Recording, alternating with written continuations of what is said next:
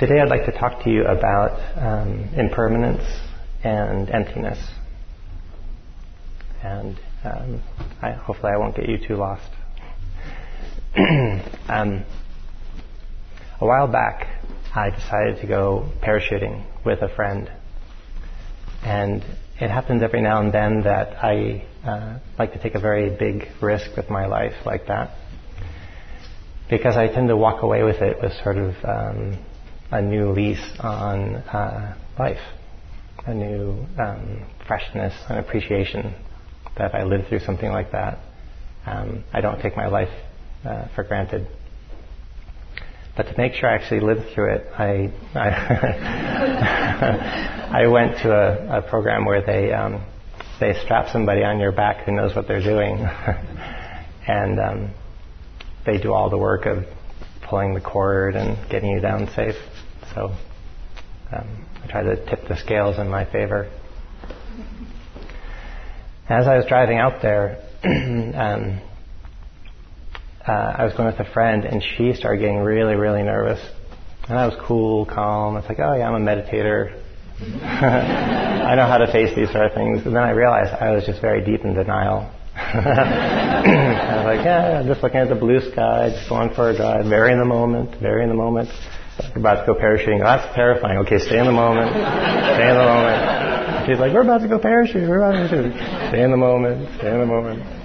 And then we got closer and closer, and we could see the planes taking off and a few people parachuting. And I was like, seeing.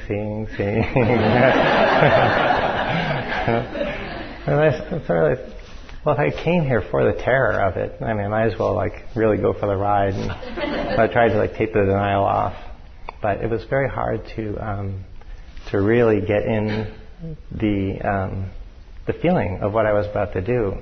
But it kept creeping in ways I couldn't deny. Like when I actually saw people parachuting, I was like, oh yeah, that will be me. And so we got in, and they make you watch this safety video. And it's just like, you could die this way, you could be hurt this way, just so you know. And they're again, trying to pull off the denial of what you're about to do. And we got suited up.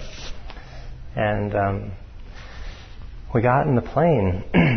And as soon as we closed the door, I realized, I'm not coming down in this plane. I've been in planes many times, that's not scary. But what's scary is that this plane's going to land and I won't be in it.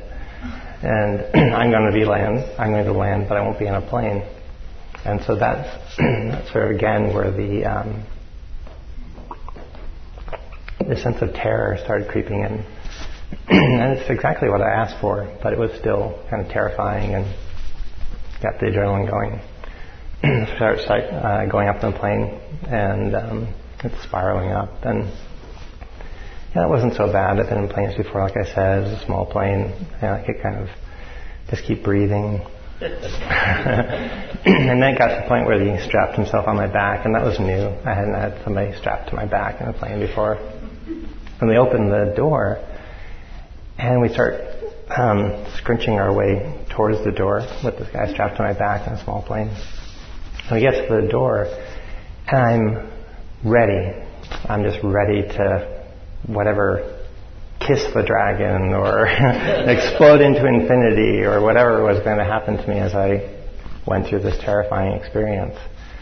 And so he had me hold on so I wouldn't grab him out of terror, and I kind of made and this beautiful point where we fell.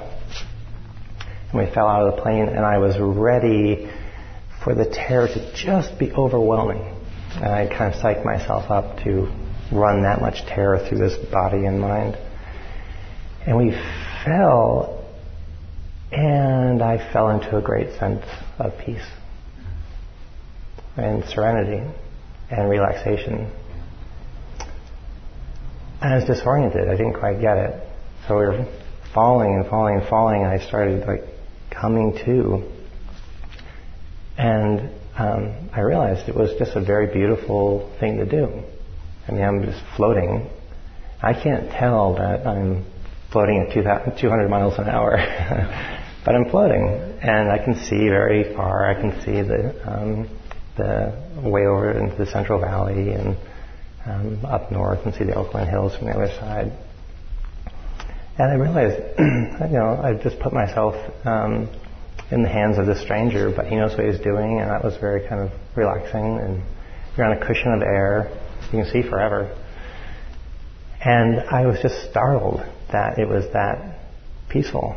It was the sound of the wind rushing by, but besides that, it was just a beautiful opportunity to relax, like being in a hot tub without the water, or the tub, or the deck, or anything around you, but the same sense of relaxation. And so we're sort of falling through the air, and then the ground starts getting closer, and you can start to see, oh yeah, there's a transition coming up.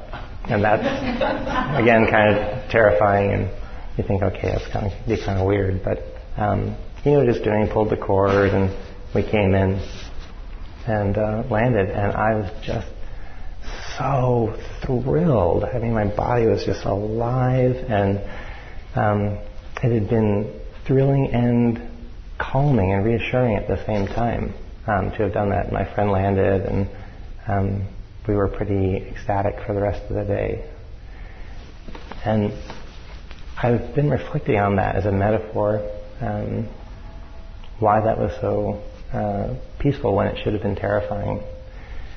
And I realized that it's a bit like what it's like to be on maybe a long retreat, on a 3-month retreat or longer, where you really can sink into anicca, where you really can just sink into the flow of experience, that nothing lasts and you're just passing through it and savoring it.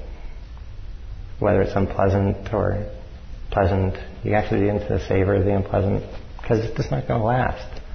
And the more you can actually flow through time, the more kind of exciting it is and the more reassuring it is.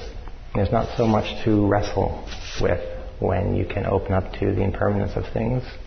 You can deal with them as they arise, but you don't have to manage them so hard. You can free fall through time more. I also realized that there was a point where I was possibly 2 miles from anything that could actually hurt me. And in my normally daily life, that's just not the case. I mean, there's many ways to bump into things. There's sharp knives and forks that you could accidentally stab yourself with, or driving in a car, you're very close to a painful situation. It could just take a second, a blown tire or a car accident. But when I was really falling through the air and fully committed to falling through the air like that, I was surrounded by air. I was surrounded by nothing that could actually hurt me in any way. And so there's that transition point where there was possibly going to be something like a hard impact. But the guys with knew how to manage that transition well.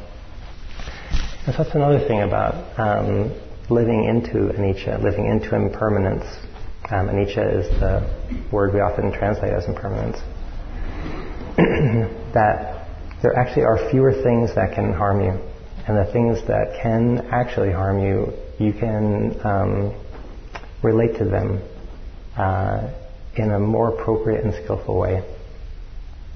So that's some of what I wanted to unpack today, is this word anicca, which gets translated as impermanence. And how at first it's bad news, at first it's kind of terrifying. And the cost of living, sounds a little buzzy. The cost of living, of transitioning into anicca is terrifying. When you live in a solid, permanent, predictable world, and you take the stage dive or the parachute leap into radical anicca, where you're just free falling through time, that is terrifying, that transition. But you end up gaining a greater sense of peace when you can actually align yourself with anicca. And it's funny how anicca or impermanence gets a bit of a bad rap, or our minds relate to it often as a sense of loss, or a sense of that things don't last long, is a built-in insecurity. But when you can live into that field of anicca, that insecurity kind of evaporates and it actually becomes a great resource.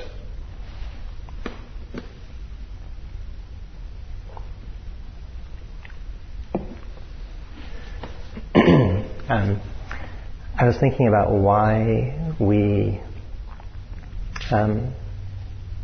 if we know the truth of impermanence, and we all do at some point, we kind of get that nothing's meant to last, and that can go very radically deep in the fact that thoughts come and go, body sensations come and go, that there's really radical change happening all the time.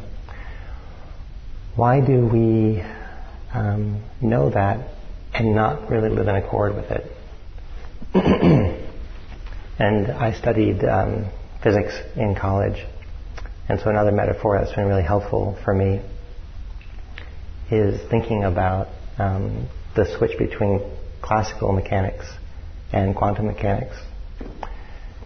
And the classical mechanics is all the way back to Aristotle, and even before him it's sort of the obvious physics, where things do exist. I mean, this is solid, you can count on it, I can put my weight on it. And you can go very far in your relationship to the world in assuming that things are permanent and that they last and you can count on them. A harder transition is thinking about the world in terms of quantum mechanics. And I'll try to give an example that might help for those of you who didn't study quantum mechanics. Take a diamond, for example. You can have this big, chunky diamond, one of the hardest substances. Beautiful, solid diamonds are forever. And you begin looking at it very closely. And it's a bit like looking into your mind. At first, when we first sit down in meditation, we have the same types of thoughts that we normally have in our daily life. We sit down, our minds are still working on this level where what we're thinking is very true to us. I should have washed the dishes before I left home. It's a beautiful sunny day. I want to go for a walk. We're kind of organizing our daily life, very solid, true on this level. Then you go into the diamond, and you can go fairly deep into it. If you keep on sort of magnifying it, you just find more diamond. It's just sort of smaller and smaller pieces. It's very solid. It's made up of very solid bits, and you go more and more and more. And the same into our thoughts. Very solid. You know, like, my mom, boy, what a bear she is. Or what a beautiful person she is, and she can be both. But often my mind will kind of choose one or the other and make it very solid. If I'm fighting with her, she's tough and always kind of angry and or when she's kind to me, it's like, she's so beautiful. I'm so lucky to have a mother like this. I usually tend to take one of those and make it very solid and relate to that. It's very hard to hold both of those to be true because they both seem so solid. How could they both be true? So we take one, we go very deep into that particular train of thought. It's like going into the diamond. And then when you actually get into the building blocks of a diamond, you have to go all the way down to the atomic level. You go down, and all of a sudden, the diamond turns into Swiss cheese. There are all these holes and spaces between the atoms. And it's a sort of radical shift. When you get down to the actual building blocks, all the space starts appearing. There's an atom, but you can sort of see there's space in between it. Something as hard as a diamond, as solid as a diamond, as forever as a diamond, has space within it, between the building blocks. Same thing happens in meditation. When you really begin to kind of not live in the realm of the solidness of thought, but say, not now, back to the breath, not now, back to the breath. And you get into the breath, and the breath is a nice kind of changing, flowy feel of sensations. So your mind is already attuning to this changing nature of existence, of experience. You begin softening that insistent interpretation that things are solid. And you get into something a little bit more fluid. The thoughts themselves stop arising so densely, and we stop relating to them as dense. And they can start to be a little bit more spacious. Space can arise within a thought. For example, I'm having a growth opportunity with one of my housemates. So we're arguing. And And in the actual argument, very dense. It's a very dense experience. It's very unpleasant, and I want out of it. It's so unpleasant, and out of it means winning or succumbing, and I don't want either one of those. But it's dense, and so I sit here in meditation, and of course my mind will kind of leave the breath, go into this dense thought. And then maybe 10 minutes later, same thought arises, unpleasant, but it's softened a little bit. It's got a little more moisture to it. There's a little more space around it. And I've seen over time that the more I do this, these thoughts I can say, oh yeah, this is just thoughts. This is a thought storm happening. So space can arise. And you can get into the very arising of a thought. Not so much maybe in daily practice we can do this. See a thought arise and pass away. It's like looking at the atom of a diamond and starting to see the space around it. Even more radically is when you go into the actual carbon atom of a diamond, and there it explodes into almost nothing but space. This is some of the revolution in quantum mechanics, that up until quantum mechanics, a carbon atom would be like a billiard ball. It's just absolutely solid. You could hit it with another billiard ball, and they would bounce off each other, and very solid, very reliable. Atomic structure reveals that most of an atom is actually just space. If you had a 14-story tall building and you put a grain of salt on the roof and on the ground floor, and you put something like a millet kernel on the 7th floor, that millet kernel would be about what the protons would be. And that's 7 stories of space, all up to that grain of salt on the roof or on the ground floor. That's how much space is within an atom. That's how much space is actually within a thought. By the time I have a thought, why is my mother always so angry? Like that's a very heavy, dense thought. I have a lot of experience behind that thought. And she's not. I don't really. I need to, in case my mother ever hears this, or you ever meet her. Very lovely woman. Very, very lovely, pleasant woman. Most people love her. And I love her very deeply. But we've had some good arguments, and they have been like billiard balls sometimes. So why is somebody's mother always this angry? That's many little thought particles together. Like mother already is. I've collapsed her identity. She's many things, but to me, I've collapsed her into this identity, this sort of tight thought web, and this is all she is. Wherever she goes, she's my mother. So everybody she meets, that's my mother meeting that person. I don't really have an expanded view that she's more than that. So that could be expanded.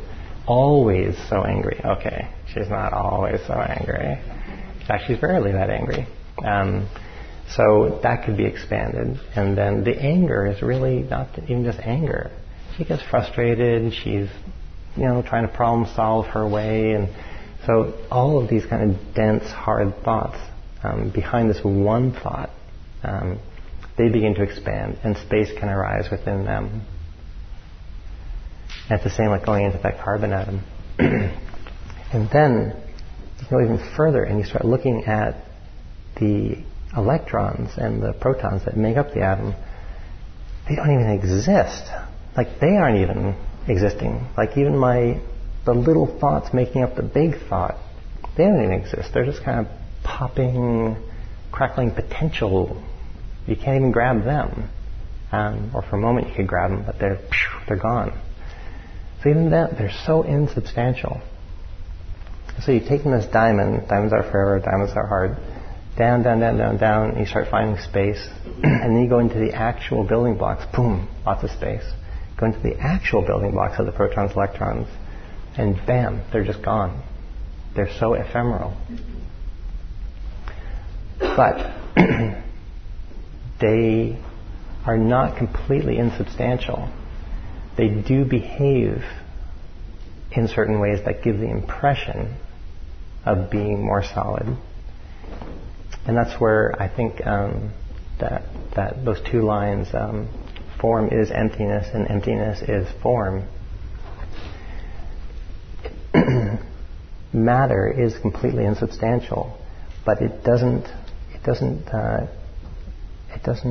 behave randomly. It follows certain laws, and those laws of how insubstantial it is gives the impression of it being more solid and permanent, and that creates a very it creates the topography of our material world.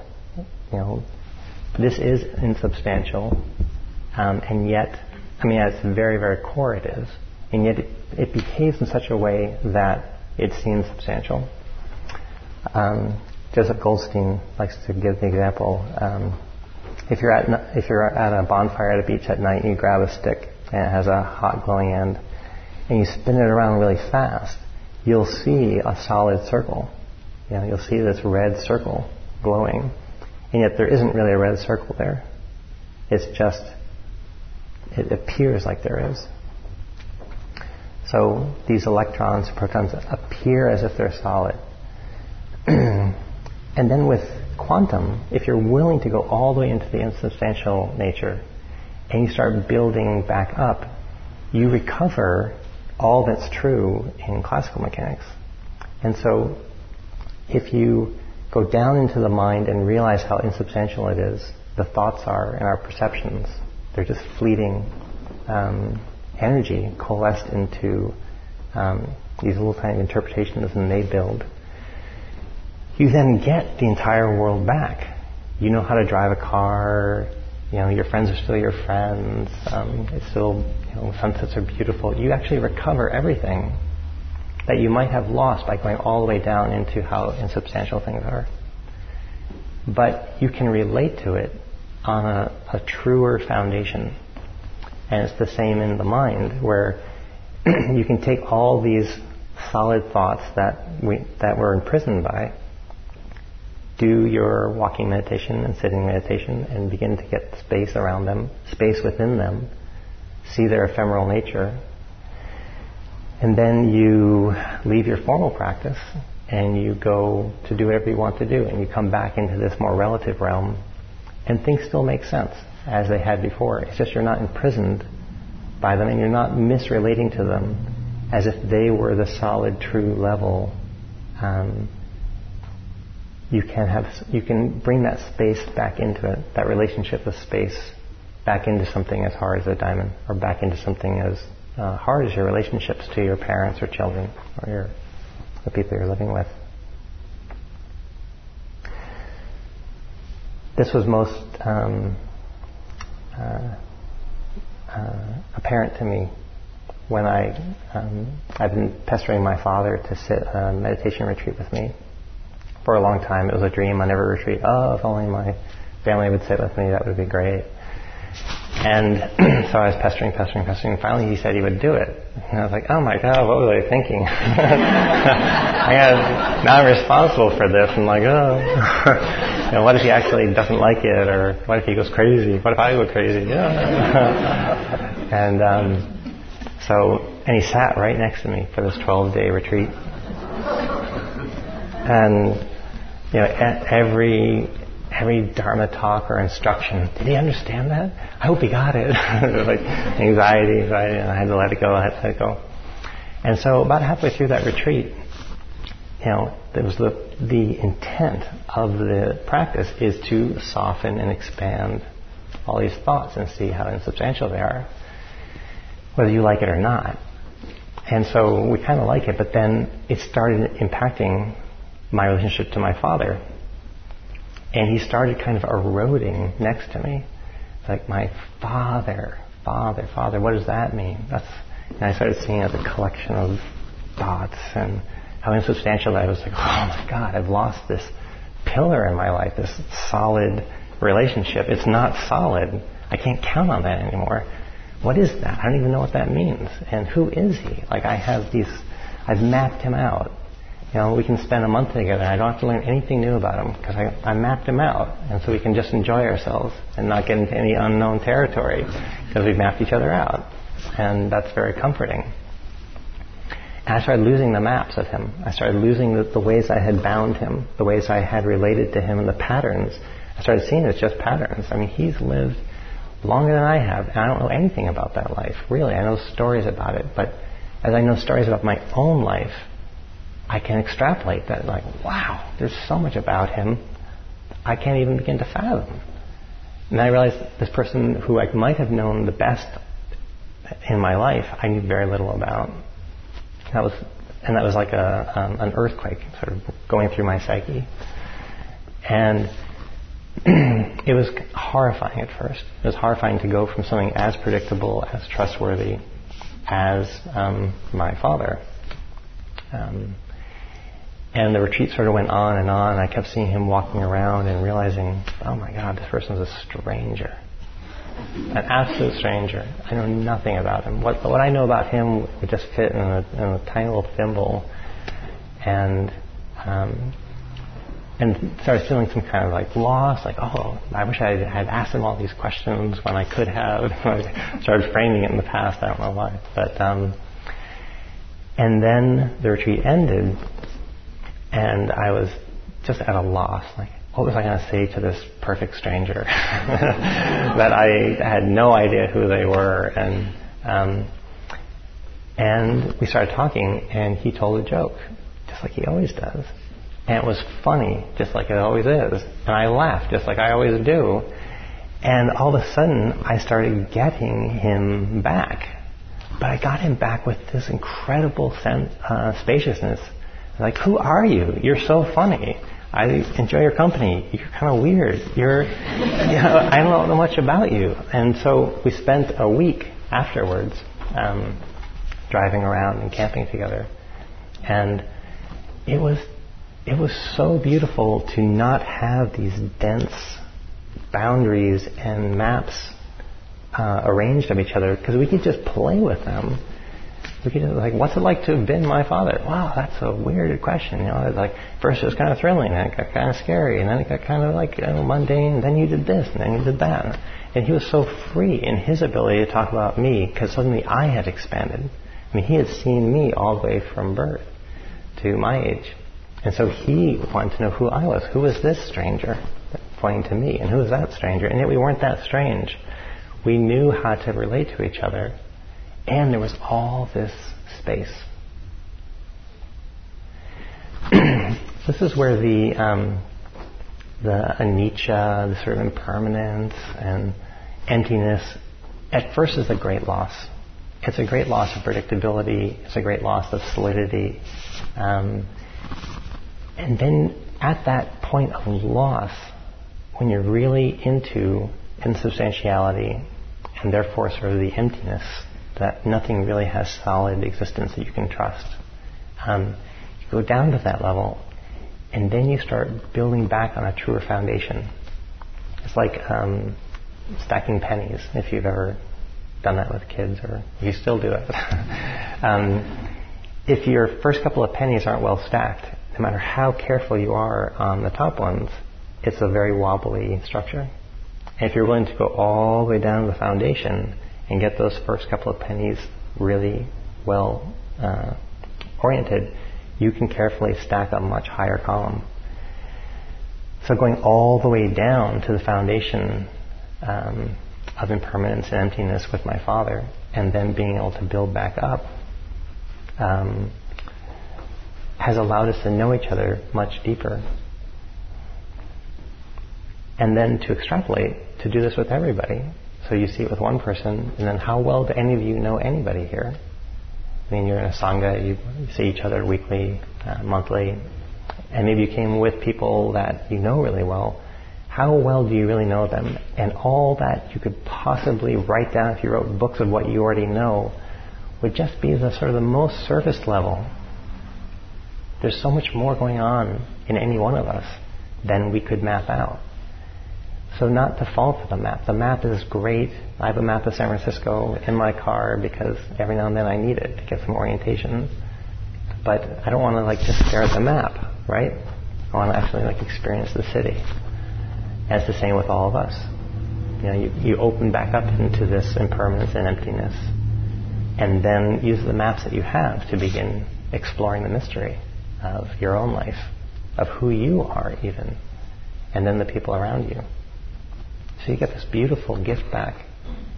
And this, these two characteristics of anicca and impermanence, or this emptiness, which goes into kind of the selflessness, are two of three characteristics, and the third is this dukkha aspect. And all three at first taste sour. Impermanence, emptiness, and then suffering. Well, it's suffering, so that's always kind of sour.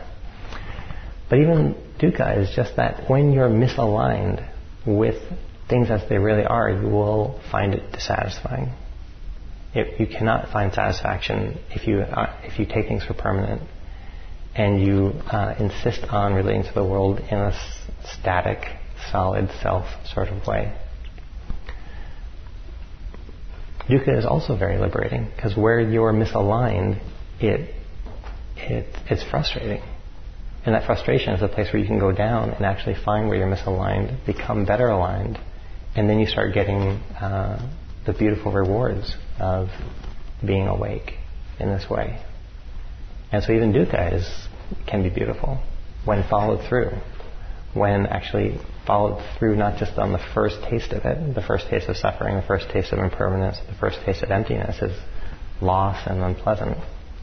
But they all, when explored, liberate. And that liberation ends up being quite beautiful. And then what you get all that was ever good. The chocolate chip cookie actually tastes better because you know it won't last, so you pay a little more attention to it and you get sweeter experiences out of it. You just don't expect that cookie is going to solve your depression. So it's not disappointing. It just does what it can do, and that's great. So you appreciate it, and you appreciate your friends for what they can do and who they actually are and the mysteries that are there. And they're not dissatisfying. They can actually be quite satisfying when you can have right relationship to them.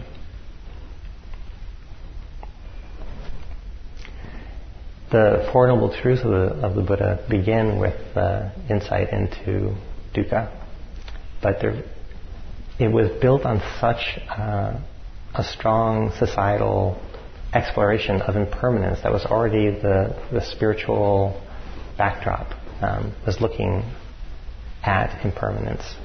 So it's really it's the zero noble truth. It's the one before the first.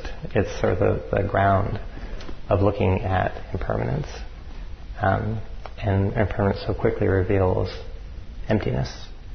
And when you have that noble truth, then as you work into the noble truth of suffering, of how we try to make permanent and try to bind reality into solid structures and relate to things with solid existence, then we can propel a lot of our dissatisfaction, a lot of our suffering.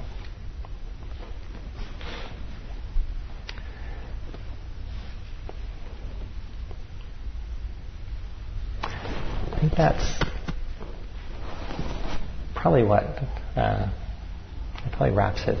We have a few minutes for questions if any come up, or any experiences you've had around those two. The front end of that was unpleasant about impermanence or emptiness. If you've explored that through to find the sweet, liberating side of those.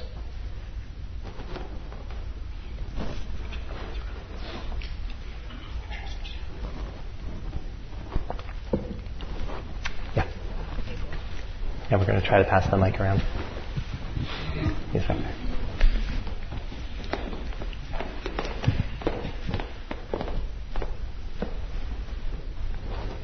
The creaking you hear is footsteps.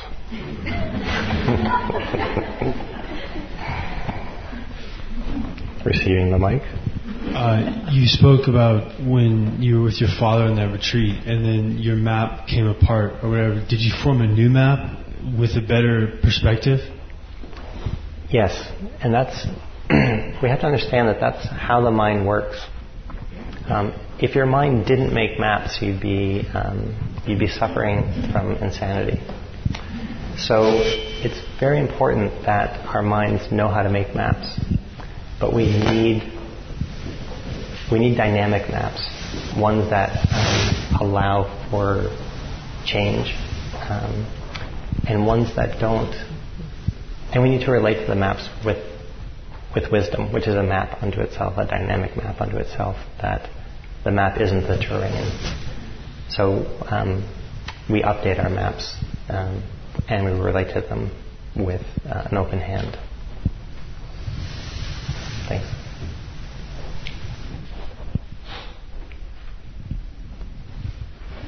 I'd like to explore the roommate and the entrenched nature of this argument.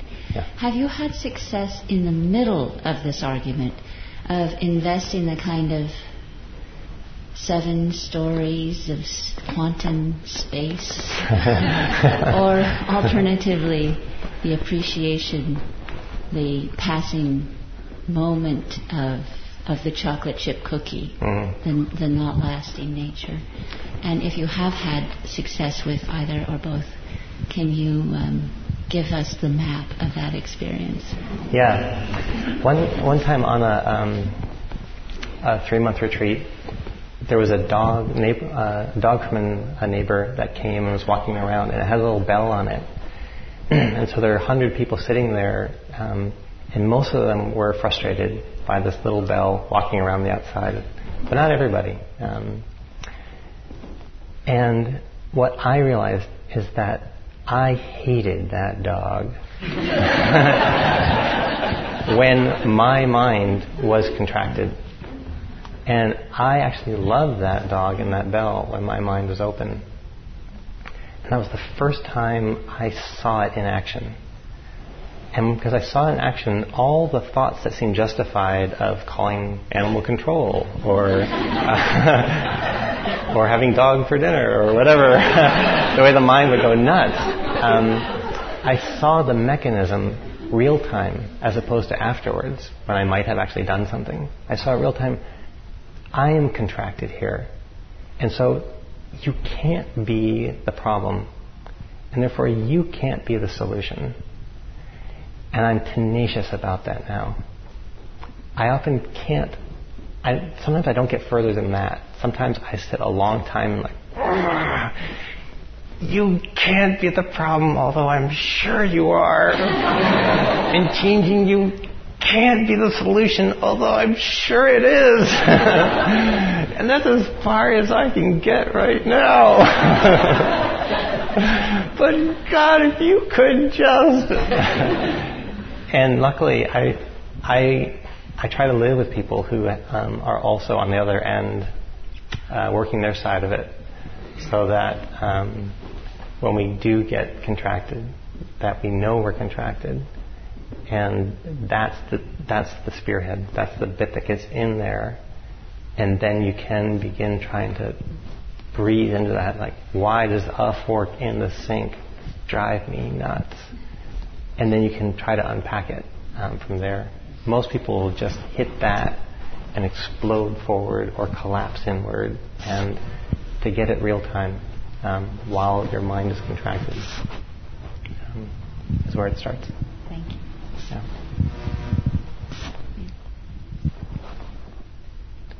We have time for one more. I wanted some advice with the moments, and they're infrequent, I suppose, but they're traumatic when you actually discover that. Well, I guess the best way to put this is yesterday afternoon I went to a picnic high school reunion in the town that I went to high school in. And I don't go there very often. It's not very far away, but I don't go there very often. And so I sort of live in the town of 40 years ago when I was going to high school. And You know, all of the big fields that used to be next to the high school are covered with houses, and so it's not the same town anymore.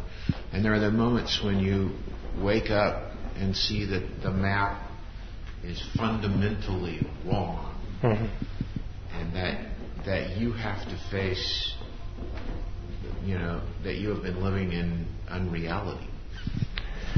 Right, and that's where dukkha liberates you. Is that we let's see, dukkha is the distance between what is and how you'd rather things be. And the severity of that dukkha is how much you're willing to wrestle between the two to make how you'd rather things be versus how they are. So how you wish things were is definitely the map. How things actually are is more of the actual truth.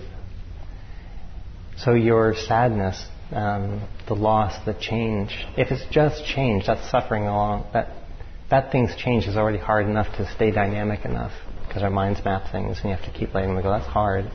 If the change is unpleasant, it seems to be a negative outcome. That's another level. But both of those have to be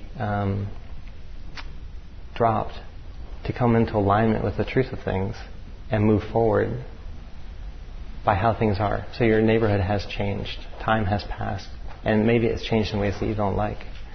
You first have to kind of let go of how you wish things had been, or that things have changed at all. That both of those are hard. And then come into alignment with this is how things are now, and sort of build a better map of how things are now and relate to it that way. I can tell by your furrowed brow that I missed. One of my problems is that if I build another map, that one is going to be wrong too. Yes, all maps are wrong.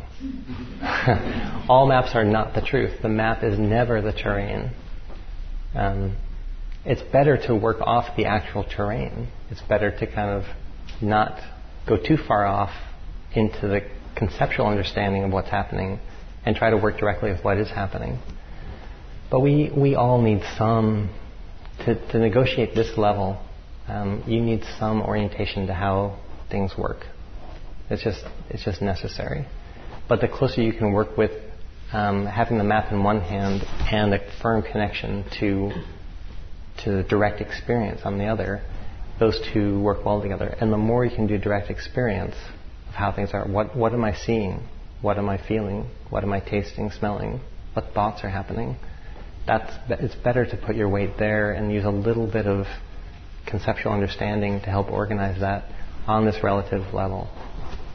That's usually what I find sort of the best, truest relationship to this relative level experience. And we do need to have a healthy relative level experience.